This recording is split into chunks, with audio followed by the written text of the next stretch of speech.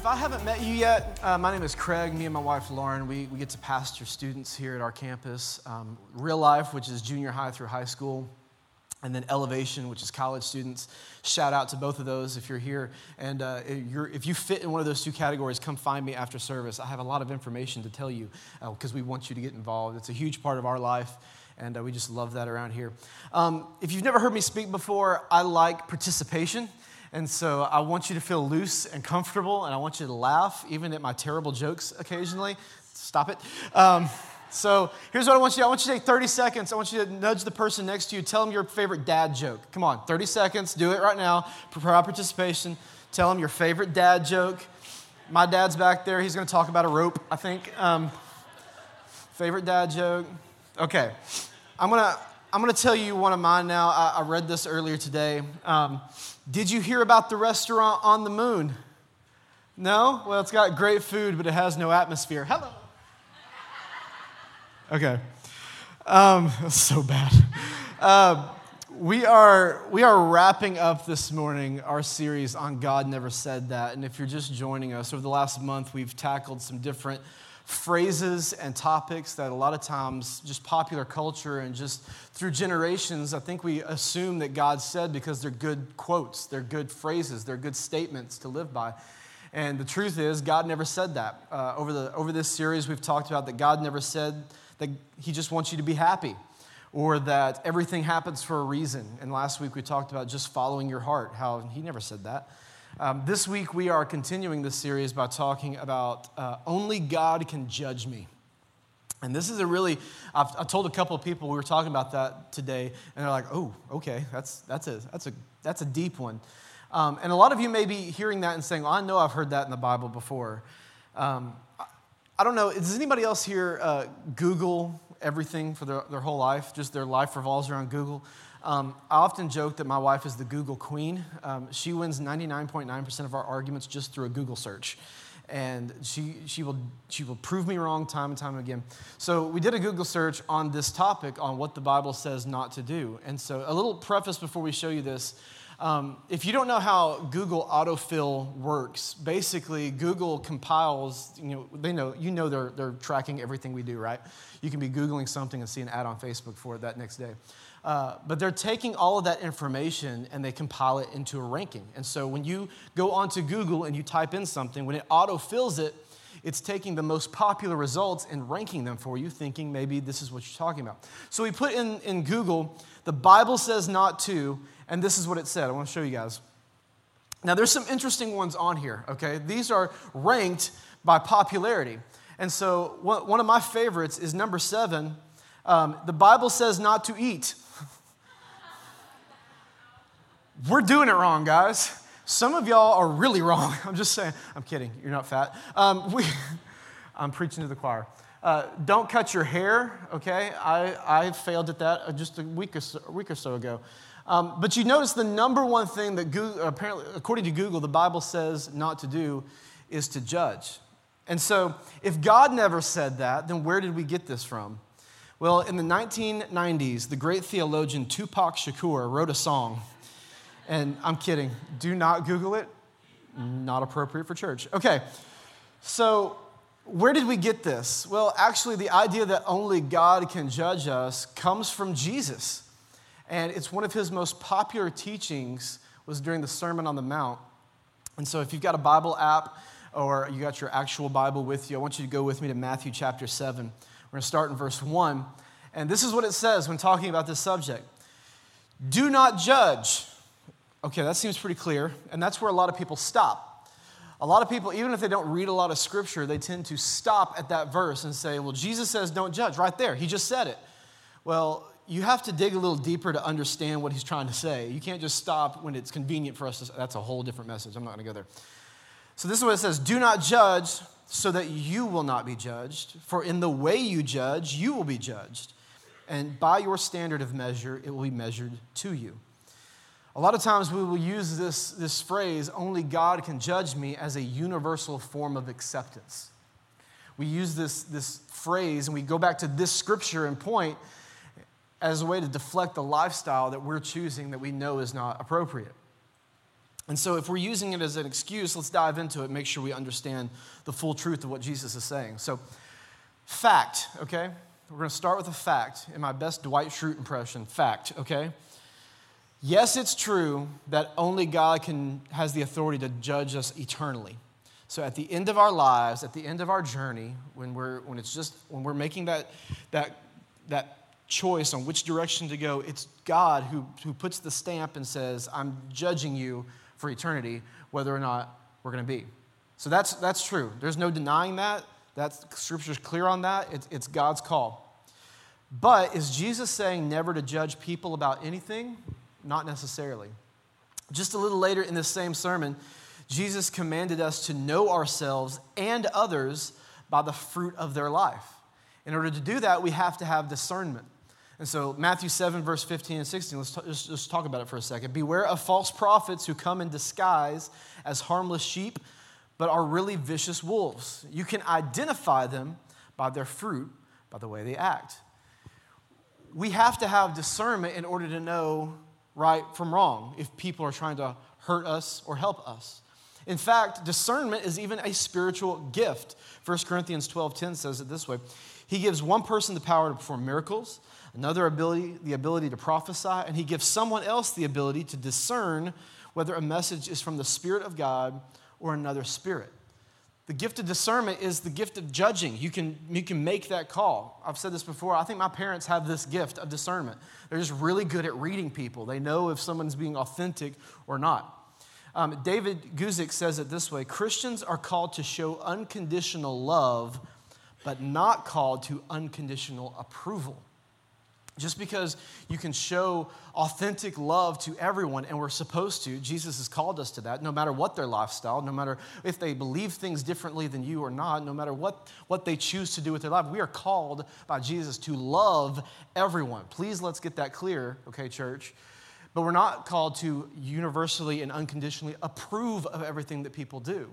There's a big difference in that.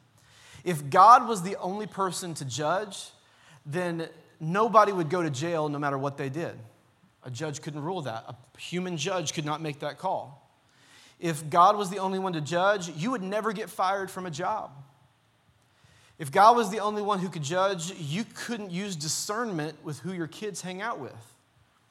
Dads, if God was the only one to judge, you couldn't judge your daughter's boyfriend. Let's just be honest. You couldn't do it. The truth is that we will judge people, and a lot of times we need to. But we have to learn to judge the right way. We have to do it the right way. And can I be honest for a second? I told First Service this statement hopefully doesn't get me fired, but I'm going to say it anyway.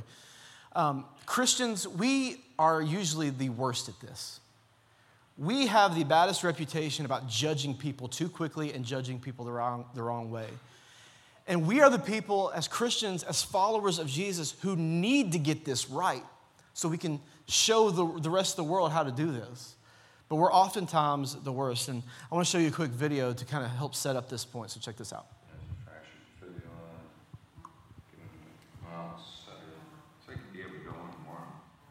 Daddy's going to be so excited.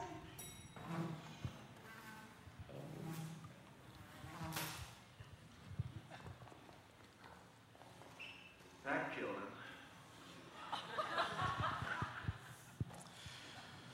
So that's a really funny video, right? But listen, this is a spot-on example of a parallel of us as Christians judging people too quickly. I've heard so many stories about people who have been hurt because someone, a Christian, looks at them at a mistake they've made and judges their whole life based on one moment. Or judges them by the appearance that they don't look like their prototypical Christian and judges them instantly based on nothing more than a moment. And we do this all the time. We're judging people too quickly and judging them the wrong way. We don't have all the information. We don't have all the facts. We used to play a game when I was a kid, and me and my wife play it now, where we'll go to a restaurant and we'll have bad service from a waitress or waiter or whoever, and Lauren will go, oh my gosh, I can't believe they're taking forever, yada, yada, yada. And I like to just kind of throw it in there like, you don't know what she's been through. maybe she and her husband just got a divorce and she's got to work. She didn't want to come to work today, but she has to because now she's the only money coming in for her entire family. And Lauren will just look at me like, I hate you, okay? But it's true. We have a tendency, we want to judge people based on how it affects us. And so we have to have that moment of saying, what's the bigger picture here? We can't judge somebody when we walk in and just see a situation. We have to understand the full thing. And Jesus is preaching against this during the Sermon on the Mount. The backstory about this part of the message is that the religious leaders at this time, they get stuck on their high horse so much that they are pushing people down and belittling people and judging just based. I mean, you got to realize at this point in history, you got judged by having a disease. You got judged by the way you looked. You got judged for everything. And these religious leaders were doing this so much to put themselves up, to puff up their own ego. So Jesus was calling them out on it. He says, you can't judge them like that because then we're going to judge you like that. God will judge you like that. We have to do it the right way. John 7, verse 24 says it this way. Stop judging by mere appearances, but instead judge correctly. One version says, look beneath the surface. I love this version. Look beneath the surface. You got to go deeper than just surface level if you're going to judge somebody. The reason we have to get this right is because the thought, only God can judge me, for a lot of people is an excuse to disregard the honest feedback people are trying to give to help you grow. I really do believe this. God has put people in our lives to help us grow. He's put people in our lives for this moment, for this season of life, to help make us better. And if we're just using the excuse that only God can judge me, then we are pushing aside good feedback to help us out in life. We're using it to avoid accountability for our lives. But accountability is vital. Accountability is so important when it comes to not only our spiritual lives, but our daily lives as well. It's a practical thing. When we avoid accountability, we do three things. I want to talk about them very quickly. The first thing we do is we become complacent. When we avoid accountability, we become complacent. We're not improving. People aren't making us better. They're not sharpening us. And so we become okay with the ordinary. We become okay with just the same old, same old. We start spinning our wheels. We're never improving. We're just staying as the status quo. We stop learning new things. We stop asking questions. We repeat the same mistakes over and over again because we become complacent. The second thing that happens when we avoid accountability is we become prideful. We become prideful. We start to think any success that we have is based on our own decisions and our own merits. And we don't think anybody else has anything to do with it. Nobody's challenging us anymore. So everything is on us and we're doing a good job. This is why you see a lot of CEOs of major companies or NBA teams or mega church pastors even who fall into moral failure because they are not putting people around them who are challenging them and holding them accountable to things. And if they do have people in that position, they're not listening to them. And so they start to think that all their success is based solely on what they're doing, their creative resources, their money, their power, and they fall into failure. We become prideful. The third thing is we become isolated, which makes sense. If we're pushing people away, if we think it's all about us, if we're not getting any better, we start to put ourselves on an island. We've pushed people so far. And listen, in 2019, we don't need help in this area. 2019, we find ourselves isolated a lot. Now listen, I love social media. I'm a tech advocate. I love technology and what it does. In the past week alone, I just think this is really interesting. In the past week, I have talked to friends in China, I've talked to people in Australia, and I've talked to people in Guatemala, all face-to-face on my phone or laptop. It's amazing how technology and social media has allowed us to connect with people. We're more connected now than we've ever been before. Can you imagine if we had social media and this technology when Jesus was around and when the disciples were trying to start the early church? It would have been amazing. But the more connected we are, it seems like the more isolated we also become. Now, instead of reaching out and inviting people, and listen, I'm guilty of this too. I'm really guilty of this. But instead of inviting people to come into your life, I can look on YouTube and try to fix it myself. I can hide behind a computer screen and comment on Facebook all day long and spit out negativity. We become isolated more than anything else. I remember if you've ever driven down to like Florida to Destin, Seaside, places like that, chances are you've probably gone through like Mobile, Alabama, and the Delta area. And when you drive down through those areas, some of the most beautiful homes and streets are down in the Mobile area, where these old plantation homes and things like that. And you see them, and there's huge, gorgeous front porch areas. They're just massive. And the reason why is because at some point back then, people would, I remember when I was a kid, we'd drive down through the Delta. My dad would drive us down to different places, and you go through some of these small towns, and there's big front porches, and you see somebody rocking in the rocking chair, just waving and saying hello to everybody and just being as friendly as can be. And that's what used to, nowadays, we want big backyards. We want big decks, patio areas. We're gonna put all our investment in the backyard because we don't want to talk to people. God forbid we talk to people. I want to have you over and come. You're invited. Come to the backyard. Let's hang out back here. There's nothing wrong with that, but it just gives you an idea of how our culture has shifted. That we're no longer, let's talk to everybody in the front yard. Let's invite certain people and be isolated in the backyard. But God did not design us to be isolated. We need people in our lives. We need friends in our lives. We need a tribe. In Acts 2, when we read about the early church, we see a very connected, interdependent community. They would sell their stuff to help each other out. They would meet at the church daily and eat together. They'd go out to, some of y'all don't like each other that much. Let's be honest. They would eat together. They would spend time together. When we enter into a relationship with God, when we enter into community, we enter into the family of God. And I don't know how your family was growing up, but my family, sometimes you've got to hold each other accountable. There was more than one occasion my mom would just look at me and go, "You're stupid, stop it, okay?" And I deserved it and I needed it because it made me better. And so there's 3 different faces of accountability. That's where I really want to spend the majority of my time this morning. And so if you're taking notes, the 3 faces of accountability, these are the people that should be judging us.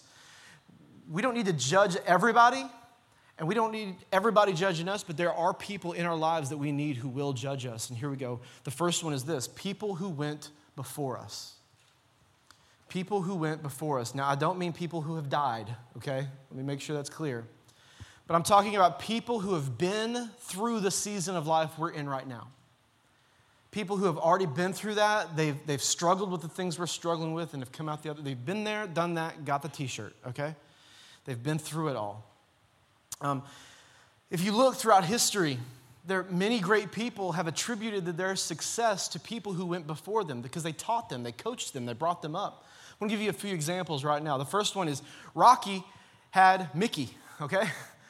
Rocky had Mick, who's in his corner, teaching him, telling him, this is what you do. There's a lot of things that Mickey said I can't say from the stage, okay?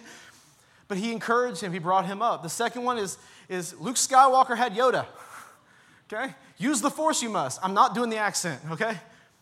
But he brought him up, he trained him, he taught him. Luke Skywalker would not be who he is today. The legend of Skywalker without Yoda. The last one, my personal favorite, the Karate Kid would be nothing without Mr. Miyagi, okay? How would Daniel-san know to wax on and wax off without Miyagi, right? You have to have people who have taught you, who have led you up to this point, who have gotten you to this far.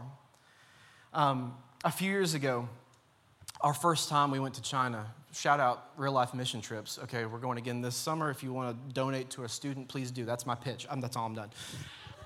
We have a lot of first-timers going. That's why I want to say that. But the first time we went to China a few years ago, I didn't tell a lot of people this because a lot of people asked, are you nervous going all the way over there? And I would say, no, I'm confident. I was nervous. I was lying, okay? The first year, going to an entirely new culture on the other side of the planet, I was a little nervous. Leading a team from our campus, going there. We were going with another campus. We went with some people from Conway. A couple of them had been before, once or twice. And so I wasn't like scared and thinking anything was going to happen, but I was just a little nervous first time going over there. And we got close to the trip. About 2 months, though, before we left, the Conway team had somebody drop out. And so Dr. Q decided to go on the trip. Now, if you don't know who Dr. Q is, Dr. Q leads missions for the entire state of Arkansas for New Life, all 17 campuses. He's been everywhere. He's been to every one of these trips multiple times. The dude has been to Asia 58 times in like 15 years, okay? He is connected. And And so when I heard he was going on the trip, it immediately made me feel a lot better.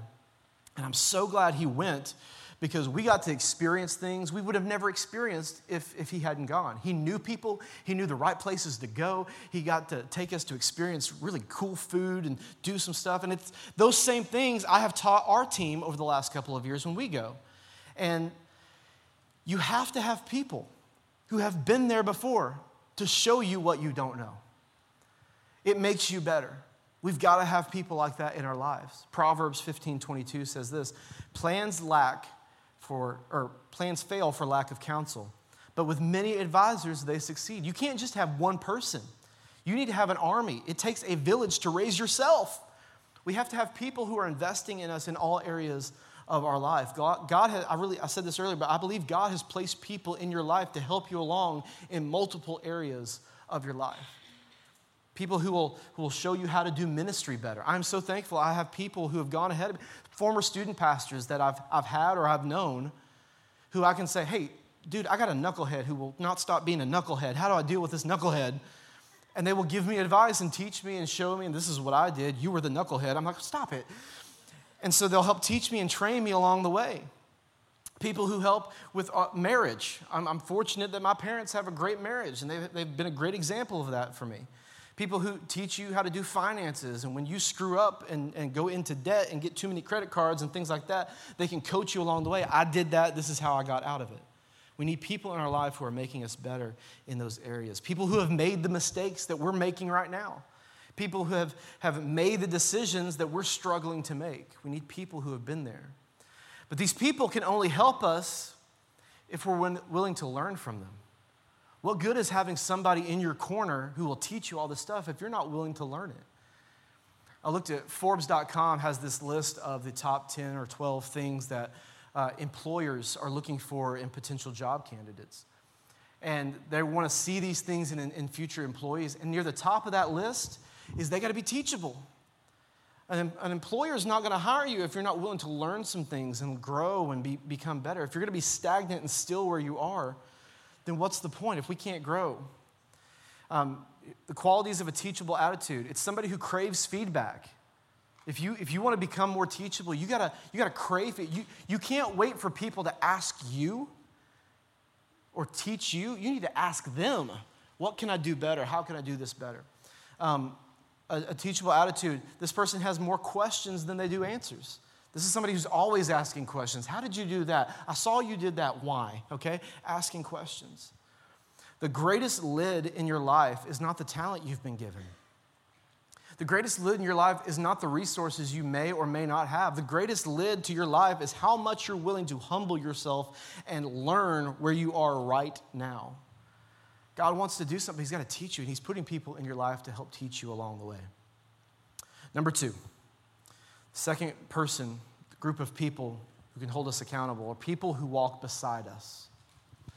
People who walk beside us. These are the people that should be your best friends, your spouse, the people in your inner circle. These are the people you hang out with on a Friday night, the people that you take vacations with together, the people who are going through the same stuff that you are right now.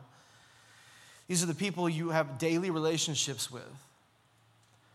But in order for these people to help you do anything, you have to be honest with them. You have to have genuine, real relationships with these people. A lot of times we have these friendships and we're not being honest with them.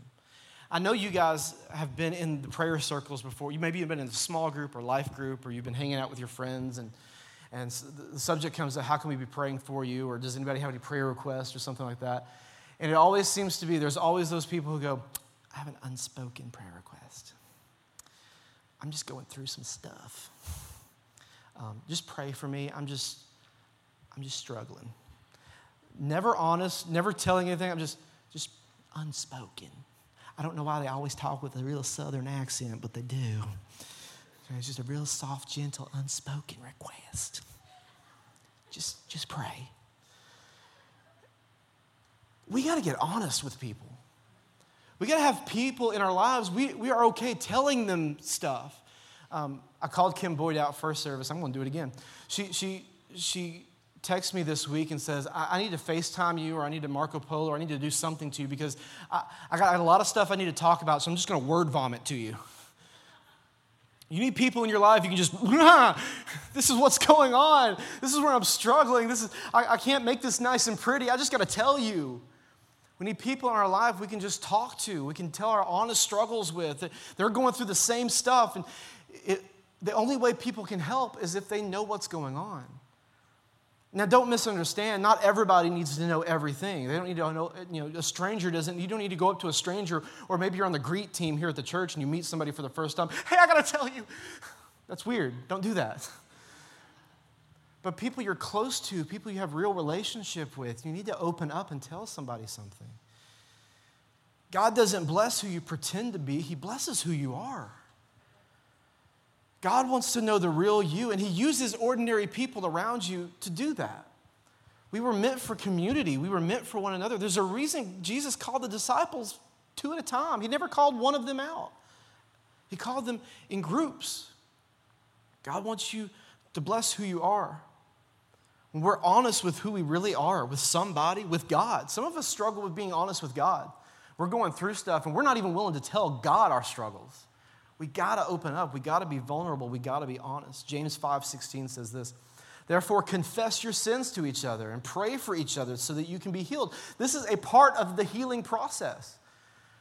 If I had to guess, there's probably people in this room right now, and I know there's people in our church who they feel like they keep hitting a brick wall on their healing because they're praying to God, they're asking God to do something, but we're missing this step. We're not talking to anybody. And we're missing a vital part of the healing process. God can't heal the things we hide from Him. We have to be open. We have to be vulnerable to Him. God can't read our minds, or God can read our minds, but our friends can't.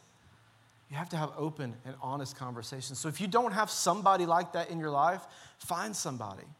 I'm so fortunate. Me and my wife, our real life leaders, our tribe leaders that minister to our students, that's our tribe. Man, we talk about everything with each other. We're hanging out all the time. That's our family. We are opening up. We're all going through the same seasons of life, and that's our tribe. You got to find it. You have to have somebody. You have to communicate. So we need to be teachable by the people who went before us. We need to be honest with the people who are walking beside us. And the last thing we need to do is be intentional with the people who are behind us. The people who watch behind us. We have to be intentional with these people. And I want you to know, no matter who you are in this room, you have more influence than you realize. You have more people watching you than you realize. And I don't say this to pressure you or to get inside of your head or make you consumed with getting people's approval or living your life that way. But I do say that because it's so important to realize that the story that we have has an impact on people's lives. That there may be people at your job, at your school, in Walmart, okay, who just see you and see something different about you and aren't sure how to get to that point. There are people who need help. There are people who need you to be an example for them. We talked, the first point was that you need people in front of you. Some of you need to be the people that are in front of other people. To set the example, to be front and center. Paul says this in 1 Corinthians 9:22 through 23. To the weak, I became weak, to win the weak. I have become all things to all people so that by all possible means I might save some. I do this all for the sake of the gospel that I might share in its blessings. Paul was a little arrogant sometimes. And if Paul was around today, you'd probably unfollow him on Instagram because he was a little arrogant, okay? And I've had many conversations with students, college students, just adults who say, I have a hard time reading Paul's writing because he seems cocky. He was. Let me just point that out. But this verse specifically, I get a lot, because it says he was all things to everybody. What does he think? Who does he think he is? I think Paul was just cognizant of the fact that there are people behind him watching. He's up there teaching people how to live like Christ. He needs to be aware that there are people who need to see it. There are people that need to hear his story. He says, I became weak so I could win the weak. We have to show our weakness. We have to show our failures. We need to tell people about the time we screwed up so they don't feel so bad about themselves when they screw up. And so they know how to overcome it. We all have a story to tell. And I know there's some people in this place, I know because I felt like this for a long time, where you don't think that you have a grand story. Maybe you weren't, miraculously saved from an illness, or you didn't make a decision in a church one day and give up cocaine or something like that the next day. You don't have a radical transformation, but God can use every story to tell people about God. There's a story I'm going to tell you guys real quick. I told this to our students a couple of weeks ago. There's a story about a guy named Kyle, and this is a few years old, I guess, by now, but Kyle was a transfer student. He had gone to private school the first 8 grades or so, and he transferred over his freshman year of high school to a public school. And Kyle was not having a great first week or two of school. He was really struggling. He wasn't making any friends. He wasn't in a good place. He felt all alone. He felt like nobody loved him. Just didn't make any connections with people. He was kind of a scrawny, nerdy kid. And one day after school, it was a Friday afternoon after school was over, he went to his locker. He got every one of the books out of his locker. He stuffed his backpack, and he had a big stack he was going to carry home. So he's leaving the school. He's on his way home. And he's outside the school, and these older football players come running past him, and they shove him to the ground. Books go flying everywhere. Glasses on the floor, scratched up. He's just icing on the cake for his day. And another freshman comes around. We're going to call him Jack. I don't know his real name, so I'll just keep calling him Jack. But Jack comes up, and he says, "Hey, dude, man, I'm sorry about those jerks. Those guys are idiots. Let me help you out." He helps him to his feet. He grabs some books, gives him his glasses, makes sure he's okay, and says, "Hey, where do you live?" They find out they live near each other in the same neighborhood. So they said, "Well, here, I'll help you carry your books back to your house." And so they start walking. As they're walking, they're talking, they're having a great time, they're cutting up. And for the first time in a while, Kyle feels like, I actually have a friend. They make it all the way home, and Jack's like, "Hey, tomorrow me and some friends are going to play football at the park. You should come with us. Meet some people. I'll introduce you to some guys. We'll have a great time." So he says, "Sure, I'll go." So fast forward 4 years later, senior year of high school. It's graduation week. Because of Jack's influence on Kyle, he's made some friends. He's got some confidence, and he's no longer this puny little freshman anymore. He's filled out. He's a good-looking high school senior. Super smart still, though. He's valedictorian of his class. He's getting ready to make a speech. He's going to Georgetown to be a doctor. His friend Jack is going to play football at Duke. Life has just worked. They've been best friends for 4 years. And Kyle gets up, graduation day, in front of his whole class, all the parents, gets up there to make his speech. Of course, he has to reminisce. This is what all valedictorians do at some point. They reminisce on their high school experience. And he starts out by talking about that freshman year, that first couple of weeks of school. And he says, "I didn't have a friend in the world. Life was really bad." He said, I made up my mind that week, that day, that Friday afternoon, that I was going to go home and end my life. And so I took all the books, I emptied out my locker so my mom wouldn't have to do it. And so I got all that stuff and I took it home. And when I thought it was going to get the worst, when I got knocked down, I had a friend who I didn't know at the time shared part of his story and picked me back up again. And I came back Monday with that stack of books one more time and put them back in my locker because I knew now I have a purpose. Because of one man's actions saved a person's life. Now, I don't know Jack's full story. I don't know everything they talked about. His story may not have been any different than yours. But by one simple action, by just sharing his story, by being who he was to somebody who needed it, he saved a life. I say all that to say this. I know, and listen, I've been doing student ministry for a long time, and that's a very student ministry kind of story. But I know for a fact that there are adults, maybe parents, grandparents, college students in this room right now who you feel like your story doesn't matter, that it's not some grand story, let me tell you my story, okay? I've been a church kid my whole life. I made the decision for Christ when I was like 7 or 8. Once I was finally old enough to understand what it was. I felt God call me to the ministry around 14 years old to lead worship and to speak and be a leader. And so I've been pursuing that ever since. That's my story. There was no radical moment where my life completely shifted and I made a 180. And maybe your life is like that. Maybe you've got that story. That's amazing. Use it. But maybe you're also in this room right now and you grew up in church.